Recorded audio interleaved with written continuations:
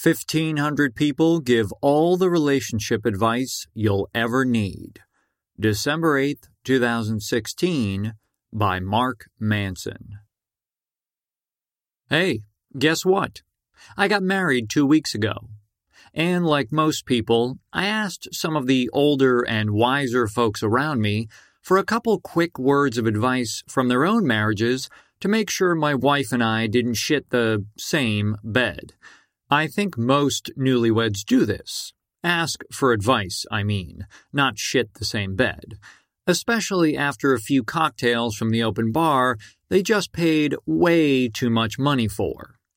But, of course, not being satisfied with just a few wise words, I had to take it a step further. See, I have access to hundreds of thousands of smart, amazing people through my site. So why not consult them? Why not ask them for their best relationship/marriage advice? Why not synthesize all of their wisdom and experience into something straightforward and immediately applicable to any relationship, no matter who you are or how sick of his/her shit you are? Why not crowdsource the ultimate relationship guide to end all relationship guides, trademark, from the sea of smart and savvy partners and lovers here? So, that's what I did. I sent out the call the week before my wedding. Anyone who has been married for 10 plus years and is still happy in their relationship, what lessons would you pass down to others if you could? What is working for you and your partner? And if you are divorced, what didn't work previously? The response was overwhelming. Almost 1,500 people replied, many of whom sent in responses measured in pages, not paragraphs. It took almost 2 weeks to comb through them all, but I did, and what I found stunned me. They were incredibly repetitive. That's not an insult or anything. Actually, it's kind of the opposite. Not to mention a relief. These were all smart and well-spoken people from all walks of life, from all around the world, all with their own histories, tragedies, mistakes, and triumphs. And yet, they were all saying pretty much the same dozen things. Which means that those dozen or so things must be pretty damn important. And more importantly, they work. Here's what they are. 1. Be together for the right reasons. From Greg. Don't ever be with someone because someone else pressured you to. I got married the first time because I was raised Catholic and that's what you were supposed to do. Wrong. I got married the second time because I was miserable and lonely and thought having a loving wife would fix everything for me. Also wrong. Took me 3 tries to figure out what should have been obvious from the beginning. The only reason you should ever be with the person you're with is because you simply love being around them. It really is that simple. Before we even get into what you should do in your relationship, let's start with what not to do. When I sent out my request to readers for advice, I added a caveat that turned out to be illuminating. I asked people who were on their second or third or fourth marriages what they did wrong. Where did they mess up? By far, the most common answer was being with the person for the wrong reasons. Some of these wrong reasons included pressure from friends and family, feeling like a loser because they were single and settling for the first person that came along, being together for image because the relationship looked good on paper or in photos, not because the two people actually admired each other. Being young and naive and hopelessly in love and thinking that love would solve everything. As we'll see throughout the rest of this article, everything that makes a relationship work, and by work I mean that it is happy and sustainable for both people involved, requires a genuine, deep-level admiration for each other. Without that mutual admiration, everything else will unravel. The other wrong reason to enter into a relationship is, like Greg said, to fix yourself. This desire to use the love of someone else to soothe your own emotional problems inevitably leads to codependence, an unhealthy and damaging dynamic between two people where they tacitly agree to use each other's love as a distraction from their own self-loathing. We'll get more into codependence later in this article, but for now, it's useful to point out that love itself is neutral. It is something that can be both healthy or unhealthy, helpful or harmful, depending on why and how you love someone else and are loved by someone else. By itself, love is never enough to sustain a relationship. 2. Have realistic expectations about relationships and romance. From Paula. You are absolutely not going to be absolutely gaga over each other every single day for the rest of your lives. And all this happily ever after bullshit is just setting people up for failure. They go into relationships with these unrealistic expectations. Then, the instant they realize they aren't gaga anymore, they think the relationship is broken and over, and they need to get out. No! There will be days or weeks or maybe even longer when you aren't all mushy-gushy in love. You're even going to wake up some morning and think, ugh, you're still here? That's normal.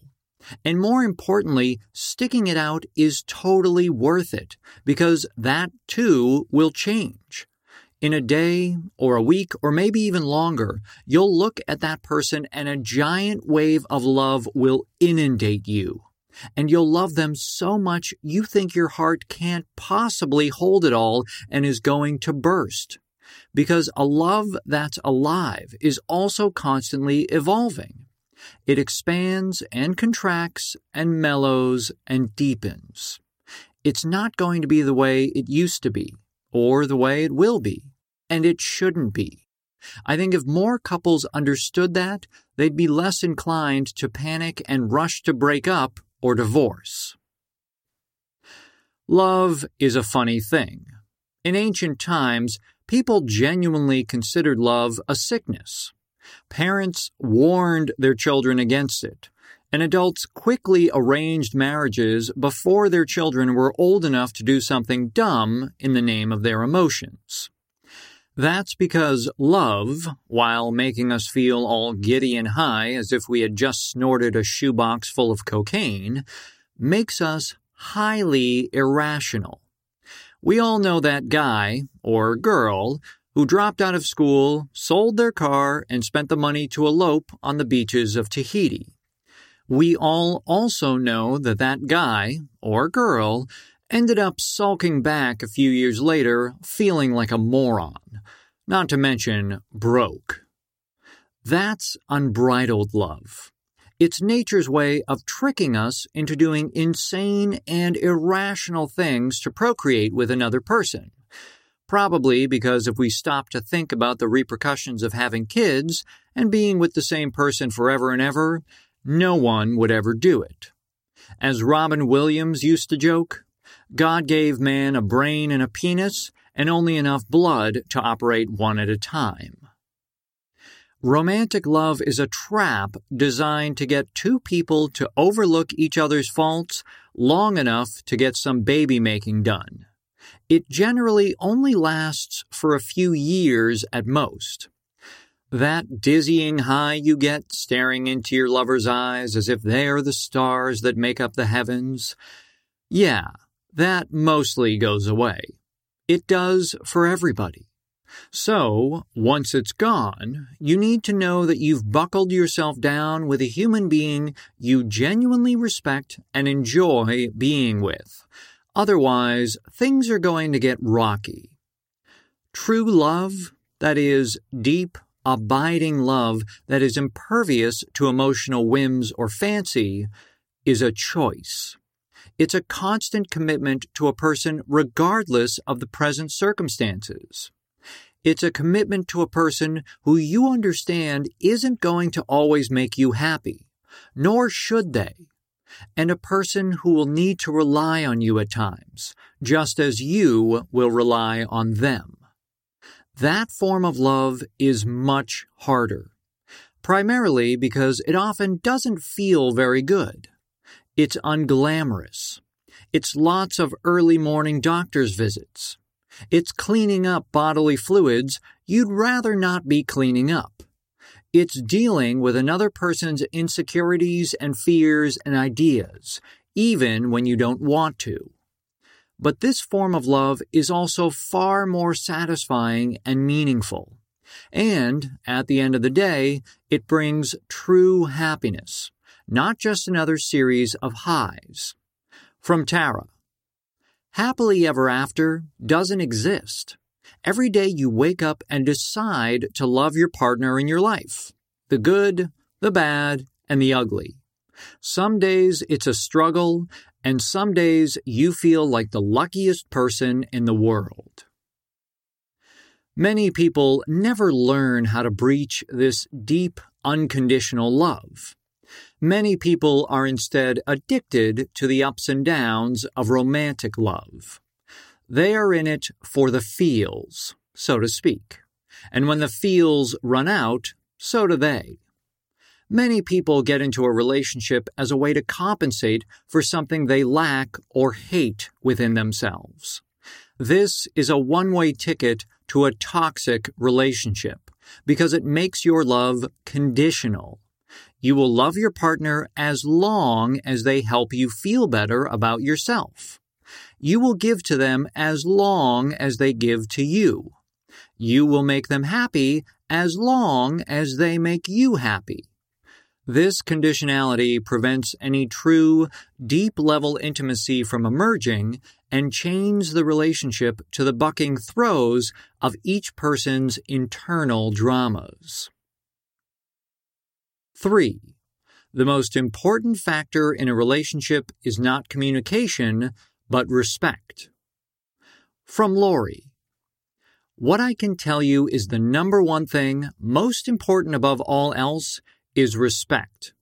It's not sexual attraction, looks, shared goals, religion or lack of, nor is it love. There are times when you won't feel love for your partner. That is the truth. But you never want to lose respect for your partner. Once you lose respect, you will never get it back. As we scanned through the hundreds of responses we received, my assistant and I began to notice an interesting trend. People who had been through divorces and or had only been with their partners for 10 to 15 years almost always talked about communication being the most important part of making things work. Talk frequently, talk openly, talk about everything, even if it hurts. And there is some merit to that, which I'll get to later. But we noticed that the thing people with marriages going on 20, 30, or even 40 years talked about most was respect. My sense is that these people, through sheer quantity of experience, have learned that communication, no matter how open, transparent, and disciplined, will always break down at some point. Conflicts are ultimately unavoidable, and feelings will always be hurt. And the only thing that can save you and your partner, that can cushion you both to the hard landing of human fallibility, is an unerring respect for one another. The fact that you hold each other in high esteem, believe in one another, often more than you each believe in yourselves, and trust that your partner is doing his/her best with what they've got. Without that bedrock of respect underneath you, you will doubt each other's intentions. You will judge their choices and encroach on their independence. You will feel the need to hide things from one another for fear of criticism. And this is when the cracks in the edifice begin to appear. From Nicole. My husband and I have been together 15 years this winter. I've thought a lot about what seems to be keeping us together, while marriages around us crumble. Seriously, it's everywhere. We seem to be at that age. The one word that I keep coming back to is respect. Of course, this means showing respect, but that is too superficial. Just showing it isn't enough. You have to feel it deep within you. I deeply and genuinely respect him for his work ethic, his patience, his creativity, his intelligence, and his core values. From this respect comes everything else. Trust, patience, perseverance. Because sometimes life is really hard and you both just have to persevere. I want to hear what he has to say, even if I don't agree with him, because I respect his opinion. I want to enable him to have some free time within our insanely busy lives because I respect his choices of how he spends his time and who he spends time with. And really, what this mutual respect means is that we feel safe sharing our deepest, most intimate selves with each other. You must also respect yourself, just as your partner must also respect his/herself. Because without that self-respect, you will not feel worthy of the respect afforded by your partner. You will be unwilling to accept it, and you will find ways to undermine it. You will constantly feel the need to compensate and prove yourself worthy of love, which will just backfire. Respect for your partner and respect for yourself are intertwined. As a reader named Olov put it, respect yourself and your wife. Never talk badly to or about her. If you don't respect your wife, you don't respect yourself. You chose her. Live up to that choice. So what does respect look like? Common examples given by many readers. Never talk shit about your partner or complain about them to your friends. If you have a problem with your partner, you should be having that conversation with them, not with your friends. Talking bad about them will erode your respect for them and make you feel worse about being with them, not better. Respect that they have different hobbies, interests, and perspectives from you.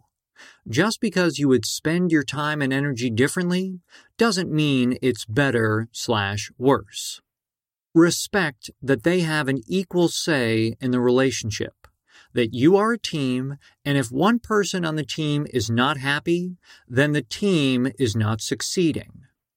No secrets. If you're really in this together and you respect one another, everything should be fair game. Have a crush on someone else? Discuss it. Laugh about it. Had a weird sexual fantasy that sounds ridiculous? Be open about it. Nothing should be off limits. Respect goes hand in hand with trust, and trust is the lifeblood of any relationship, romantic or otherwise. Without trust, there can be no sense of intimacy or comfort. Without trust, your partner will become a liability in your mind, something to be avoided and analyzed, not a protective home base for your heart and your mind. 4. Talk openly about everything, especially the stuff that hurts. From Ronnie. We always talk about what's bothering us with each other, not anyone else. We have so many friends who are in marriages that are not working well, and they tell me all about what is wrong. I can't help them. They need to be talking to their spouse about this. That's the only person who can help them figure it out. If you can figure out a way to be able to always talk with your spouse about what's bugging you, then you can work on the issue. From Tracy. There can be no secrets. Secrets divide you. Always. I receive hundreds of emails from readers each week asking for life advice. A large percentage of these emails involve their struggling romantic relationships. These emails, too, are surprisingly repetitive. A couple years ago, I discovered that I was answering the vast majority of these relationship emails with the exact same response. Take this email you just sent to me, print it out, and show it to your partner. Then come back and ask again. This response became so common that I actually put it on my contact form on the site because I was so tired of copying and pasting it. If something bothers you in the relationship, you must be willing to say it. Saying it builds trust, and trust builds intimacy. It may hurt, but you still need to do it. No one else can fix your relationship for you, nor should anyone else. Just as causing pain to your muscles allows them to grow back stronger, often introducing some pain into your relationship through vulnerability is the only way to make the relationship stronger. Behind respect, trust was the most commonly mentioned trait for a healthy relationship.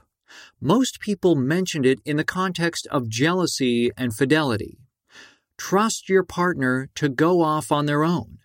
Don't get insecure or angry if you see them talking with someone else, etc. But trust goes much deeper than that.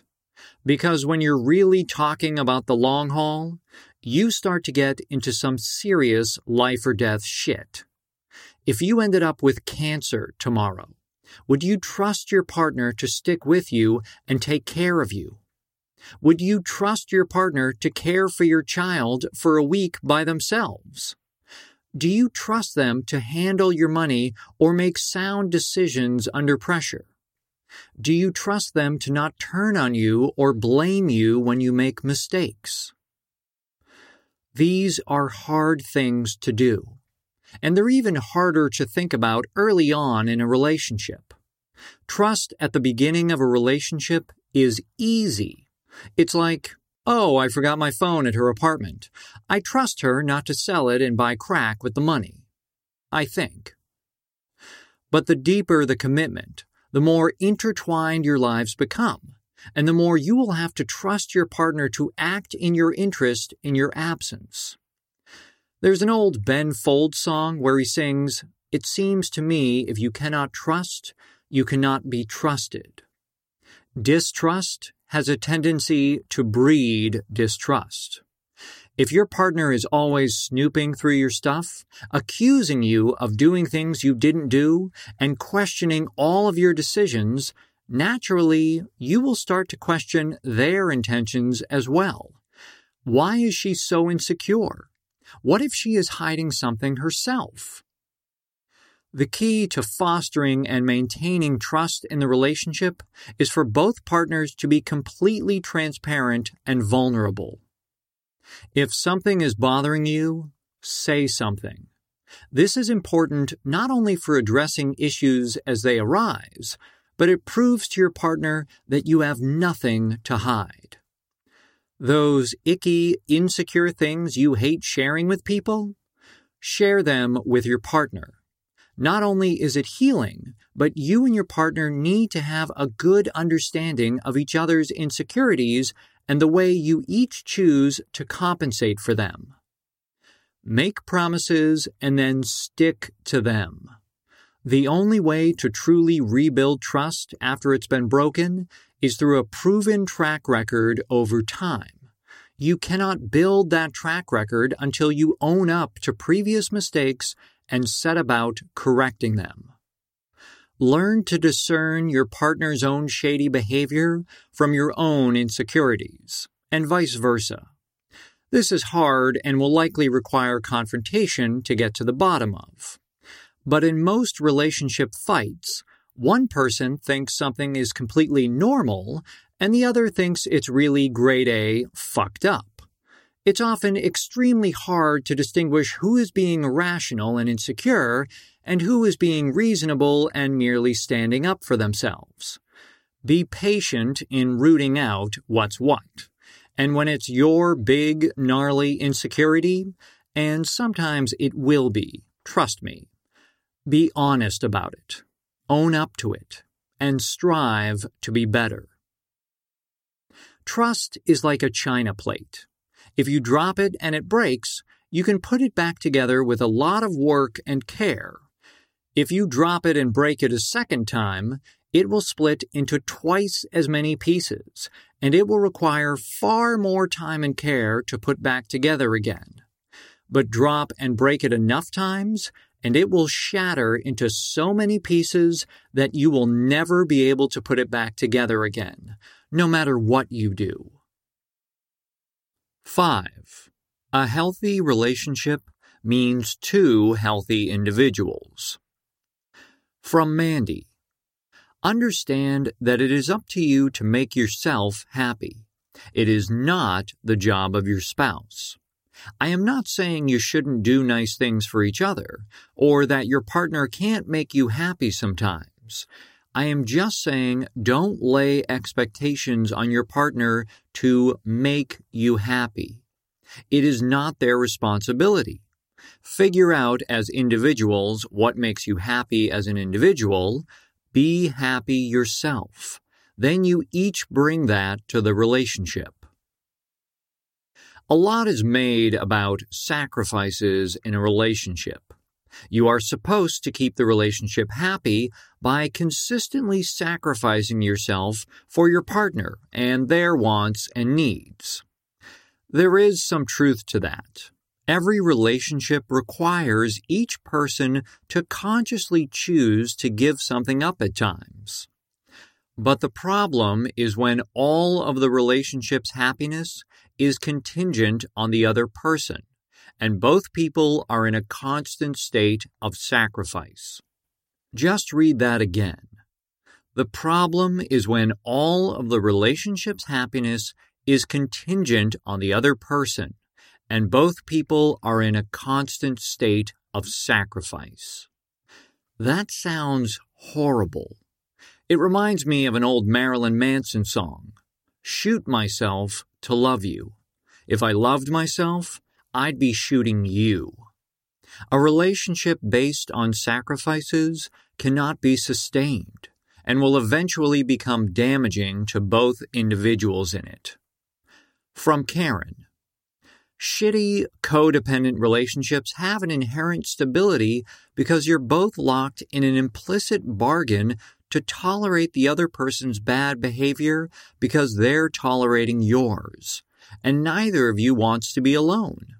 On the surface, it seems like compromising in relationships because that's what people do, but the reality is that resentments build up, and both parties become the other person's emotional hostage against having to face and deal with their own bullshit.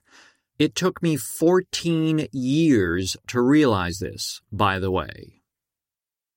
A healthy and happy relationship requires two healthy and happy individuals. Keyword here, individuals. That means two people with their own identities, their own interests and perspectives, and things they do by themselves, on their own time.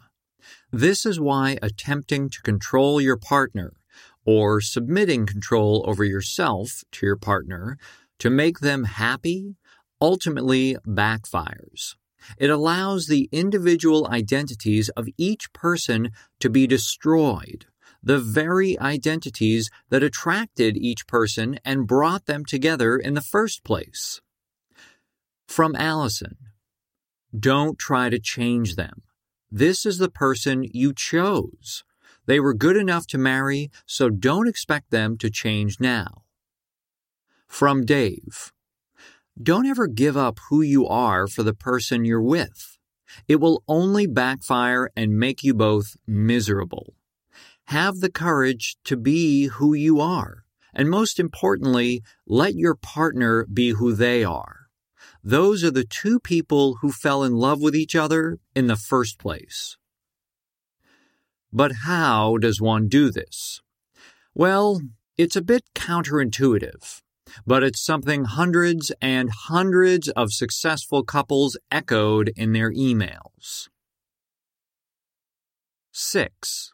Give each other space. From Anonymous. Be sure you have a life of your own. Otherwise, it is harder to have a life together. What do I mean? Have your own interests, your own friends, your own support network, and your own hobbies. Overlap where you can, but not being identical should give you something to talk about and expose one another to. It helps to expand your horizons as a couple, but isn't so boring as both living the exact same life. Among the emails, one of the most popular themes was the importance of creating space and separation from one another. People sung the praises of separate checking accounts, separate credit cards, having different friends and hobbies, taking separate vacations from one another each year. This has been a big one in my own relationship. Some even went so far as to recommend separate bathrooms or even separate bedrooms. Some people are afraid to give their partner freedom and independence. This comes from a lack of trust and/or insecurity that if we give our partner too much space, they will discover they don't want to be with us anymore. Generally, the more uncomfortable we are with our own worthiness in the relationship and to be loved, the more we will try to control the relationship and our partner's behaviors. But, more importantly, this inability to let our partners be who they are is a subtle form of disrespect. After all, if you can't trust your husband to have a simple golfing trip with his buddies, or you're afraid to let your wife go out for drinks after work, what does that say about your respect for their ability to handle themselves well? What does it say for your respect for yourself? I mean, after all, if you believe a couple after-work drinks is enough to steer your girlfriend away from you, you clearly don't think too highly of yourself. From Natalie. Going on 17 years. If you love your partner enough, you will let them be who they are. You don't own them, who they hang with, what they do, or how they feel. Drives me nuts when I see women not let their husbands go out with the guys or are jealous of other women. 7. You and your partner will grow and change in unexpected ways. Embrace it. From Dottie. Over the course of 20 years, we both have changed tremendously. We have changed faiths, political parties, numerous hair colors and styles, but we love each other and possibly even more. Our grown kids constantly tell their friends what hopeless romantics we are.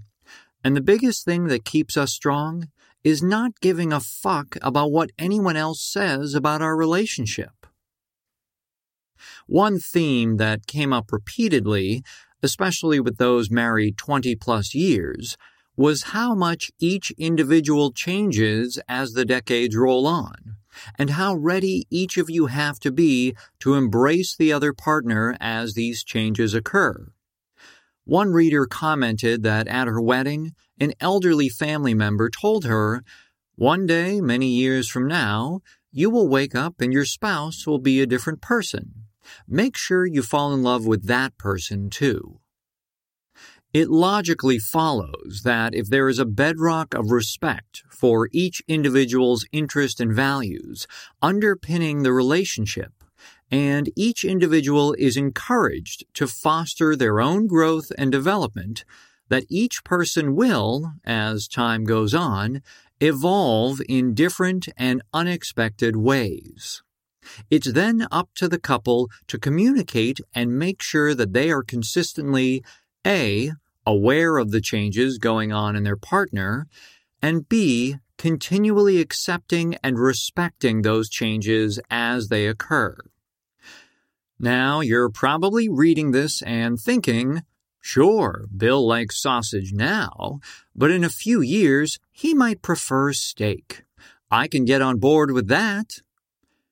No, I'm talking some pretty serious life changes.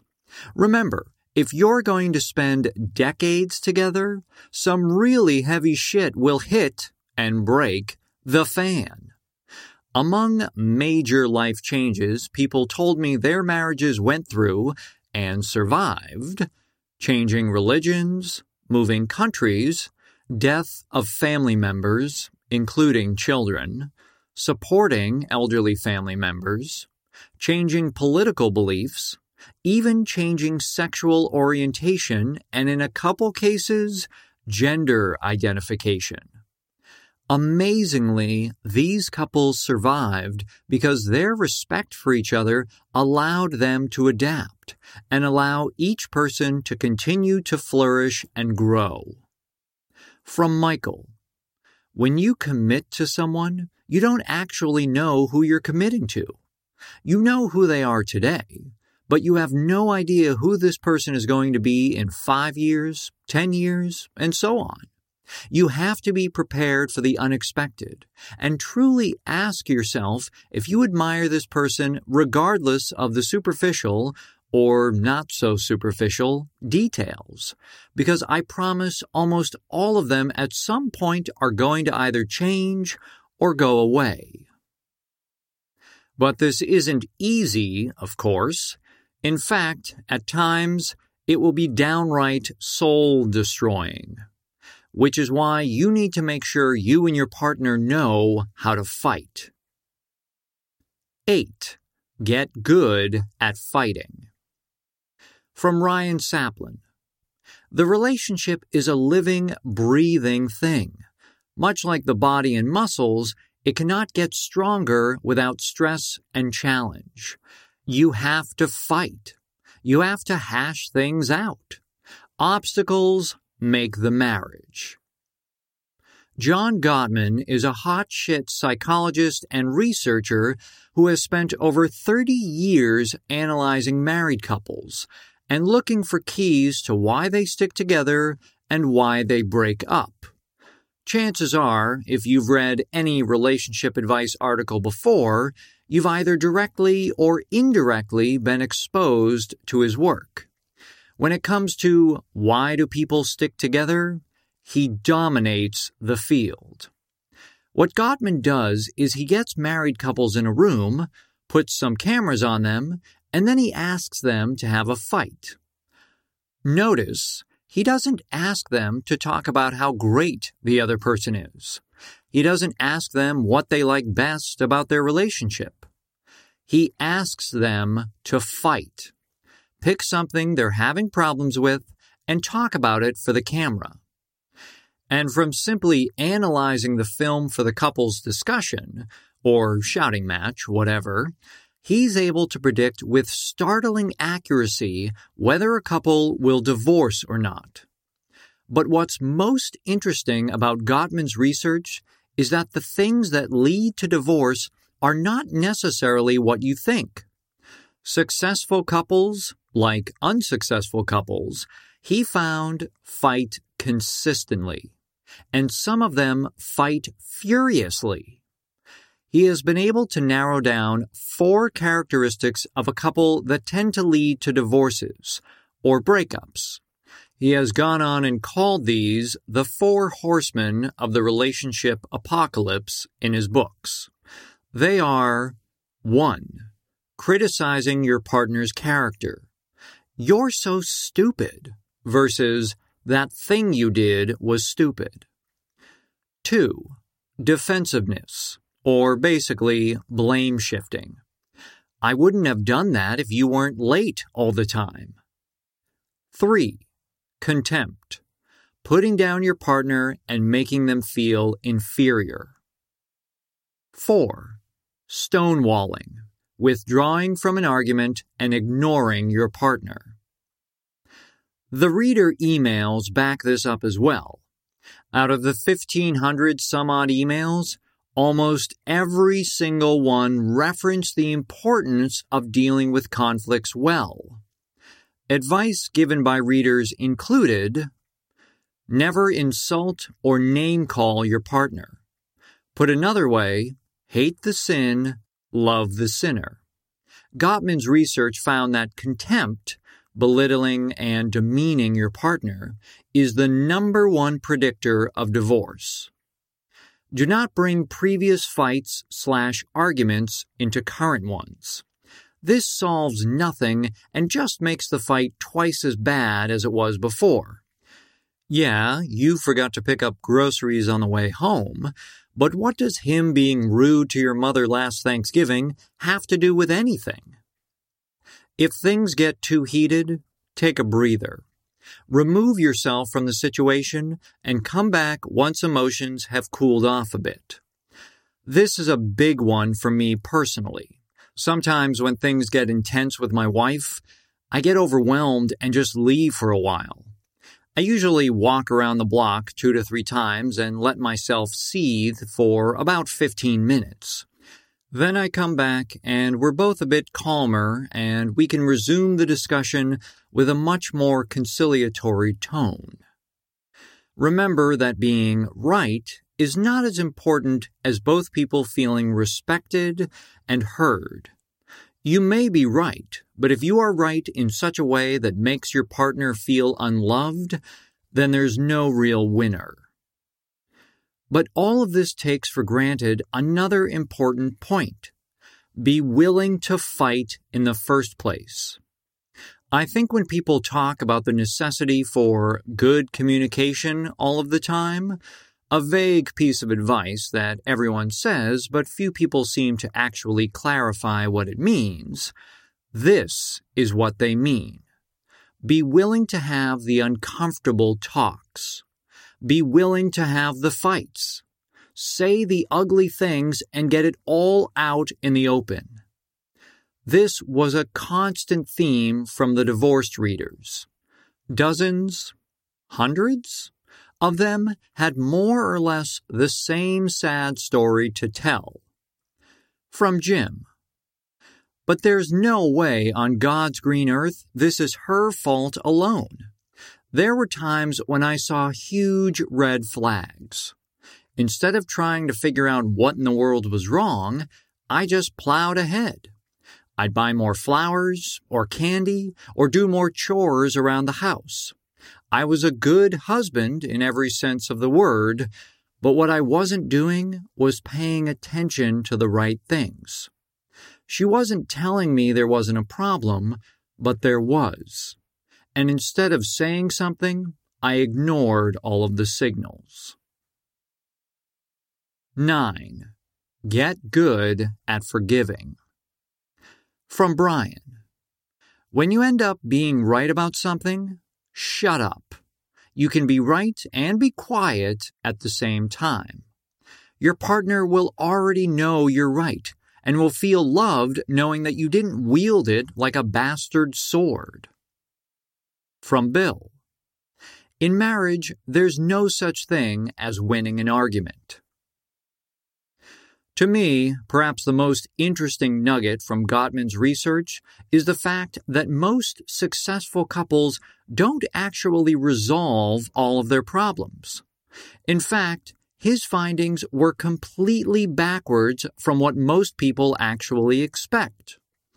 People in lasting and happy relationships have problems that never completely go away, while couples that feel as though they need to agree and compromise on everything end up feeling miserable and falling apart. To me, like everything else, this comes back to the respect thing. If you have 2 different individuals sharing a life together, it's inevitable that they will have different values and perspectives on some things and clash over it. The key here is not changing the other person, as the desire to change your partner is inherently disrespectful to both them and yourself, but rather it's to simply abide by the difference, love them despite it, and when things get a little rough around the edges, to forgive them for it. From Michelle. Everyone says that compromise is key, but that's not how my husband and I see it. It's more about seeking understanding. Compromise is bullshit because it leaves both sides unsatisfied, losing little pieces of themselves in an effort to get along.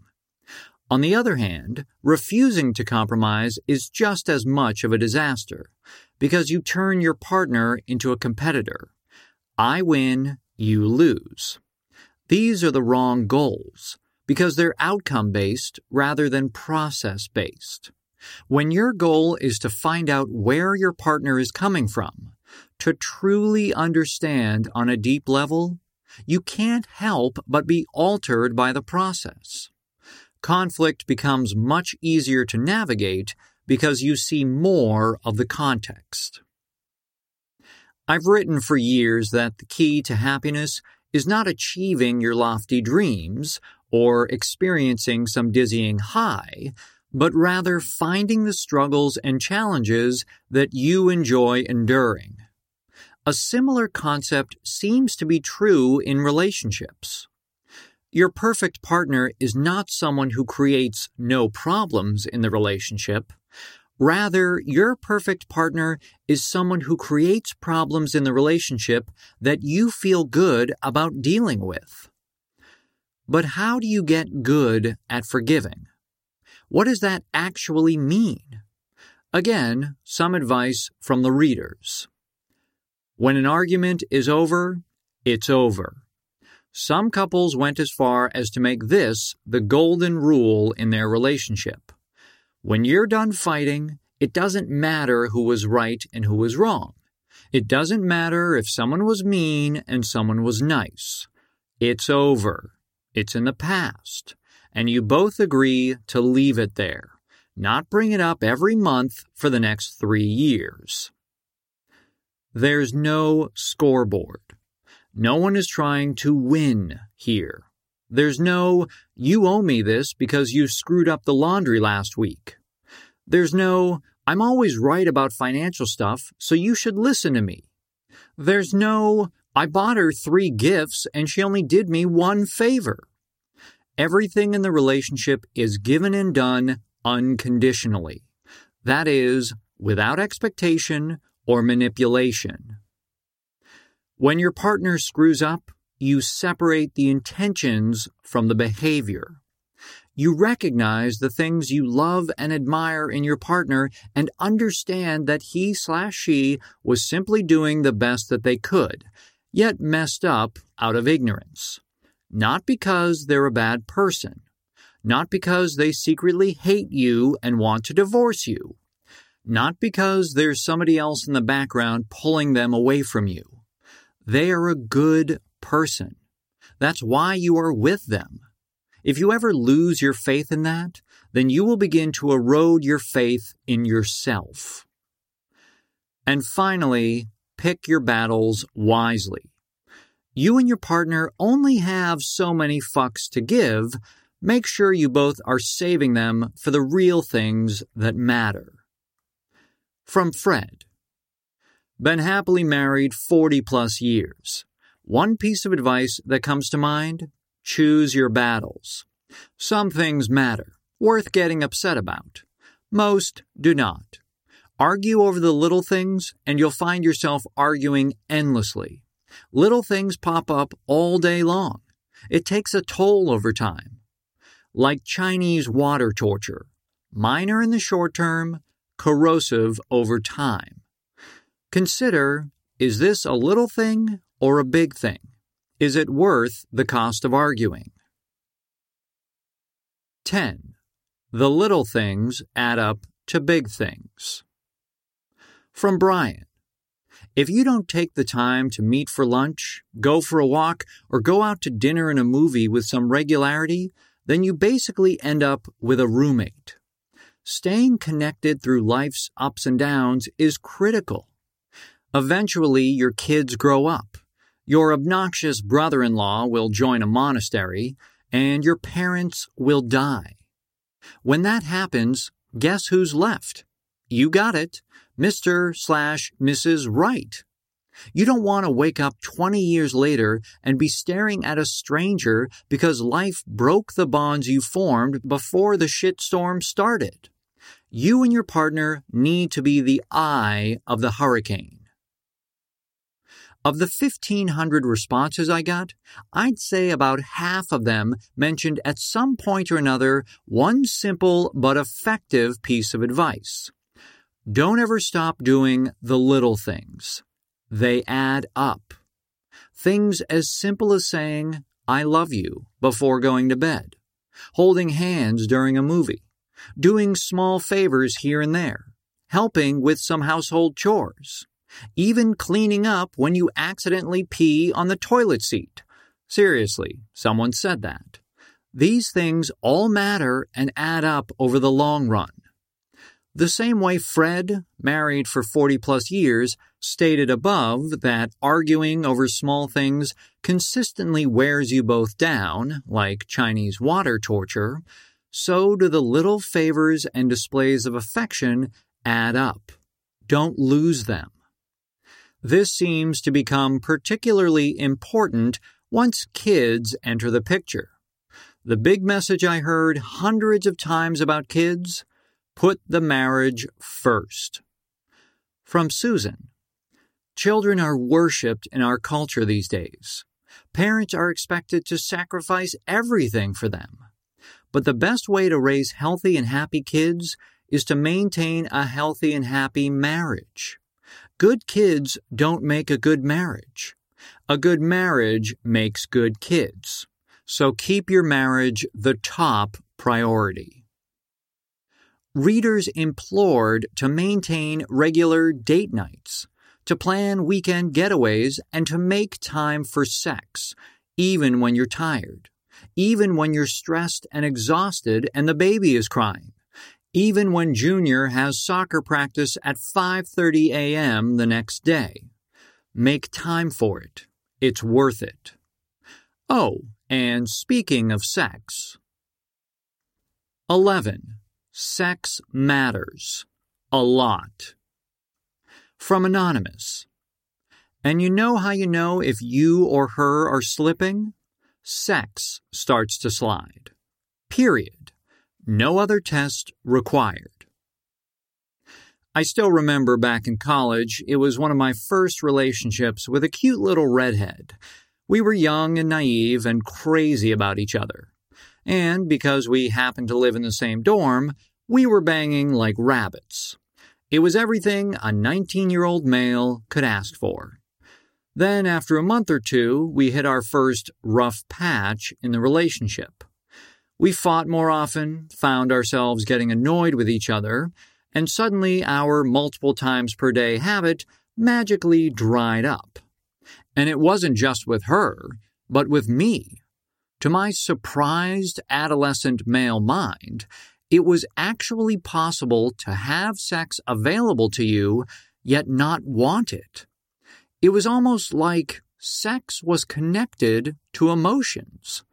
For a dumb 19-year-old, this was a complete shocker. That was the first time I discovered a truth about relationships. Sex is the state of the union. If the relationship is good, the sex will be good. You both will be wanting it and enjoying it. When the relationship is bad, when there are unresolved problems and unaddressed negative emotions, then the sex will often be the first thing to go out the window. This was reiterated to me hundreds of times in the emails. The nature of the sex itself varied quite a bit among couples. Some couples take sexual experimentation seriously, others are staunch believers in frequency, others get way into fantasies. But the underlying principle was the same everywhere. Both partners should be sexually satisfied as often as possible. But sex not only keeps the relationship healthy, many readers suggested that they use it to heal their relationships. That when things are a bit frigid between them, or that they have some problems going on, a lot of stress or other issues, that is, kids, They even go so far as to schedule sexy time for themselves. They say it's important, and it's worth it. A few people even said that when things start to feel stale in the relationship, they agree to have sex every day for a week. Then, as if by magic, by the next week, they feel great again. Cue the Marvin Gaye tunes. 12. Be practical and create relationship rules. From Liz. There is no 50-50 in house cleaning, child rearing, vacation planning, dishwasher emptying, gift buying, dinner making, money making, etc.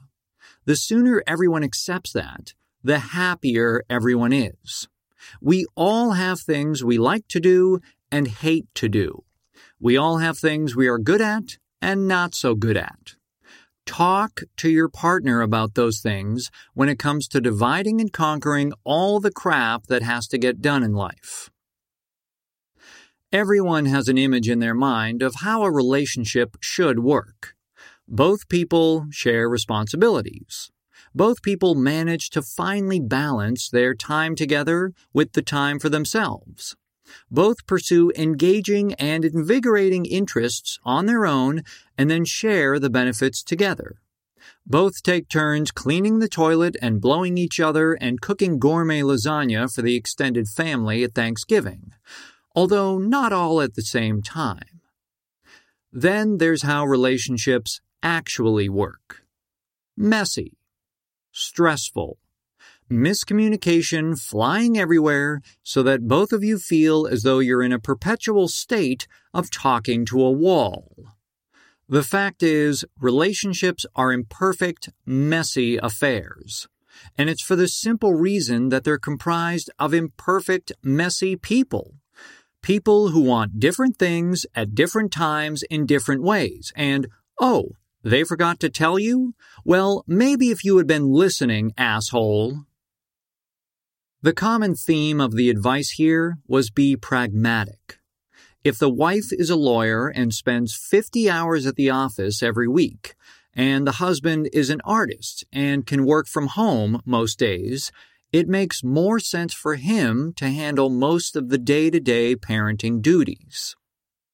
If the wife's standard of cleanliness looks like a home and garden catalog, and the husband has gone 6 months without even noticing the light fixture hanging from the ceiling, then it makes sense that the wife handles more of the home cleaning duties. It's Economics 101. Division of labor makes everyone better off. Figure out what you are each good at, what you each love/hate doing, and then arrange accordingly. My wife loves cleaning. No, seriously. But she hates smelly stuff. So guess who gets dishes and garbage duty? Me. Because I don't give a fuck. I'll eat off the same plate 7 times in a row.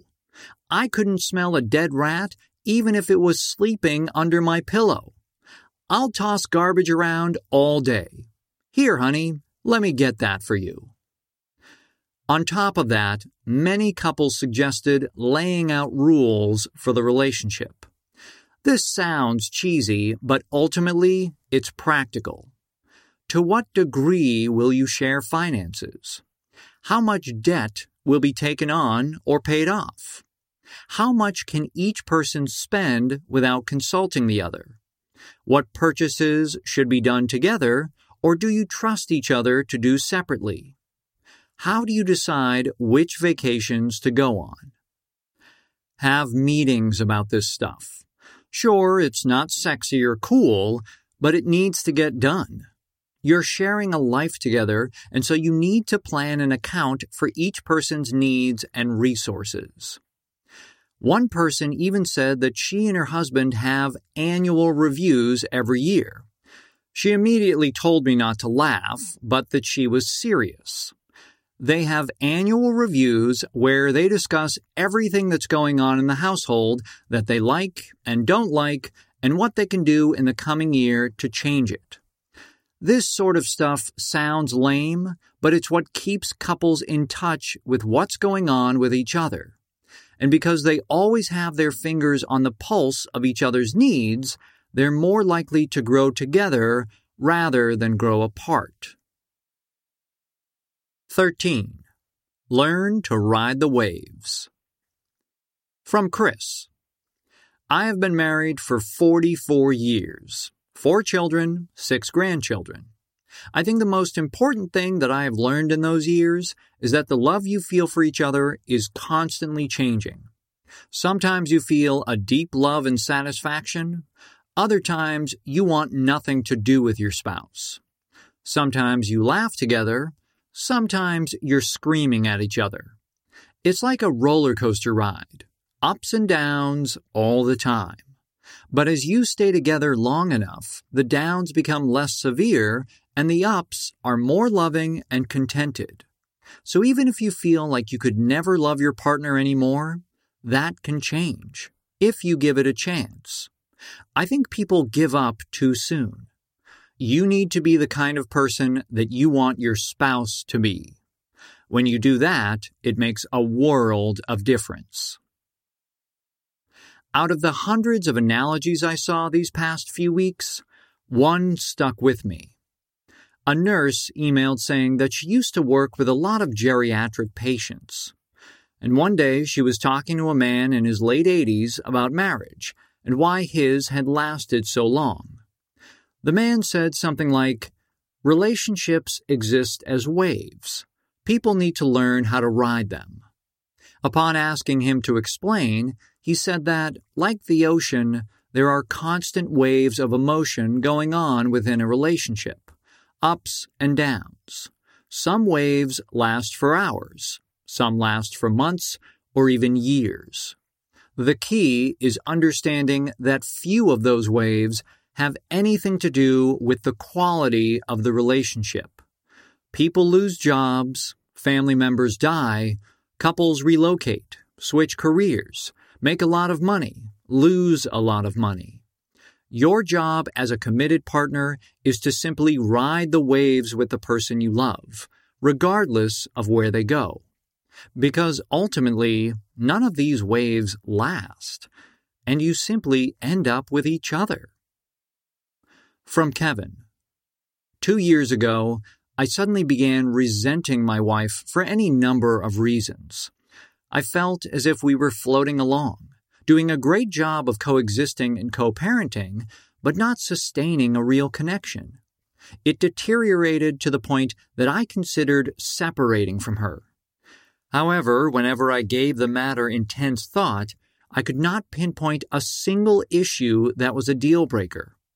I knew her to be an amazing person, mother, and friend.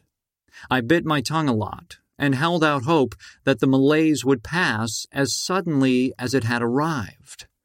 Fortunately, it did, and I love her more than ever. So the final bit of wisdom is to afford your spouse the benefit of the doubt. If you have been happy for such a long period, that is the case for good reason. Be patient and focus on the many aspects of her that still exist that caused you to fall in love in the first place. I'd like to take a moment to thank all of the readers who took the time to write something and send it to me. As always, it was humbling to see all of the wisdom and life experiences out there. There were many, many, many excellent responses with kind, heartfelt advice. It was hard to choose the ones that ended up here, and in many cases, I could have put a dozen different quotes that said almost the exact same thing. Exercises like this always amaze me because when you ask thousands of people for advice on something, you expect to receive thousands of different answers. But in both cases now, the vast majority of the advice has largely been the same.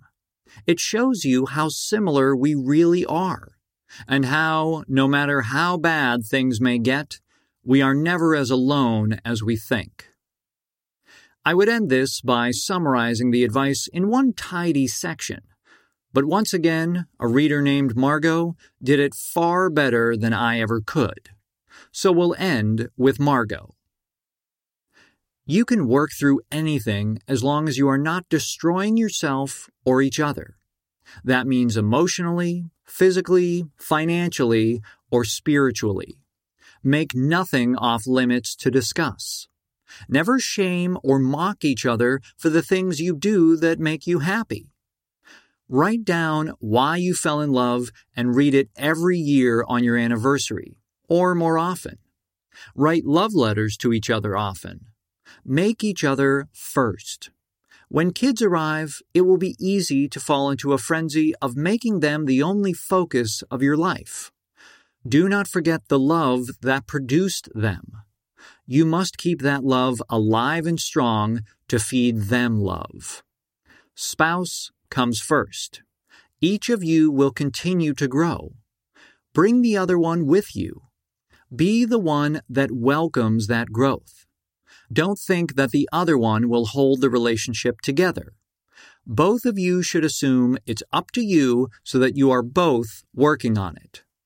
Be passionate about cleaning house, preparing meals, and taking care of your home. This is required of everyone daily. Make it fun and happy, and do it together. Do not complain about your partner to anyone. Love them for who they are. Make love even when you are not in the mood. Trust each other. Give each other the benefit of the doubt always. Be transparent. Have nothing to hide. Be proud of each other. Have a life outside of each other, but share it through conversation. Pamper and adore each other. Go to counseling now before you need it so that you are both open to working on the relationship together. Disagree with respect to each other's feelings. Be open to change and accepting of differences. Print this and refer to it daily.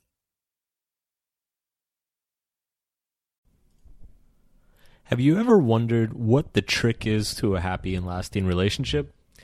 If you enjoyed this article on relationships and you want to learn more, I have a free PDF that I'm offering to people. All you have to do is go to markmanson.net/relationships. It's about 20 pages, and it talks about the 3 keys to making any relationship work, making both partners happy and keeping things healthy in the process. So if you really enjoyed this audio article and you want to learn more about my work and dive a bit further, go check it out, markmanson.net/relationships.